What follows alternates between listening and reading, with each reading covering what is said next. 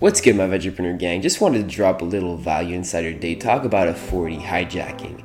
How you reaching out to people who already have the credibility, already have the authority, can 10x your business because of the fact that you're collaborating with them and you're conditioning people to associate yourself to them. So they're promoting your content to their followers. Same thing for you. And now you're kind of becoming one, you're blending together until you just pop up right beside them. I always think it's funny, I'm a young entrepreneur. I started the business mainly because I was struggling with my voice, right? A lot of podcasters start because they have a good voice. I started because I didn't like my voice and I wanted to improve it. And I think it just comes to show, you don't have to start something just because you're good at it. Sometimes you have to start, and oftentimes you have to start because you need to fix something internally and you need to struggle. Right? And it's not about fixing, it's just about improving yourself every single day, being more mindful of your weaknesses, of how you can improve, how you can position yourself as someone who can lead a community. More importantly, authority hijacking.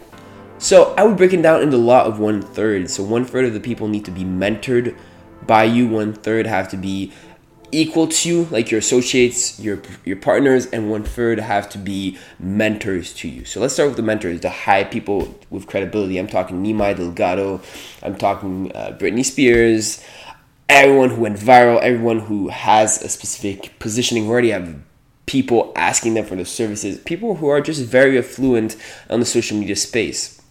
Right? I would literally go on Instagram, find like 20 of them. I would call them if you can. If you have the call option, always call. It's always going to get your foot in the door. You're going to reach them out instantly.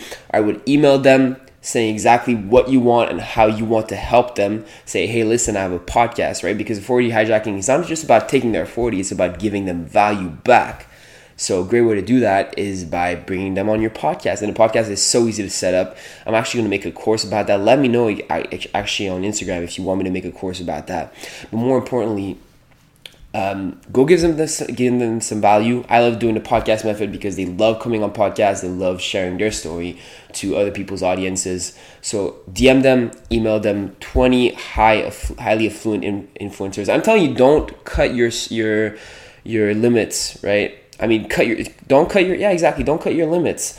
Go to the top, go to the very top until you can't see, right? Go to 1 million followers. Oftentimes they're going to accept, right? I even reached out to Mike Tyson, right? And I'm still working at it. I only reached out to him 20 times, but maybe after the 100th time, I'm going to have him on my podcast. Imagine how crazy that would be. All in all to say that just go to the top of the 1/3 of people who are mentoring you, right? You don't want to cut short on your education. You want the very, very best. Number 2, partners, right? These are people oftentimes who are your age, who have the same amount of followers, maybe a little more than you do, depending on where you're at on the influencer scale. And these are people that have not grown yet, but they're posting content just like you, and they're going to be affluent in that space. It's about to break loose, and you want to be part of their success, and just as they're going to be part of yours. And it's a great way to collect a tribe and these brand partners, because down the road you may create a project. So I invite you also to, let's say you have 1,000 followers, I invite you to reach out to as many, I would say 20 influencers within that 1,000 to 10,000 follower range, right? Those micro influencers that are relevant to your brand, that you like to work with, that are about to boom into these 100,000, 1 million followers, right? Makes sense? And lastly, mentoring people. Because a lot of people, I think this is so overlooked. We're thinking of how we could grow our channel, but we forget that the best way to grow is to help other people grow. So it doesn't go always to highly affluent individuals. Sometimes it goes to people who are posting, who only have 200, 500 followers, and you reaching out and saying, listen, I want to help you. I want to mentor you.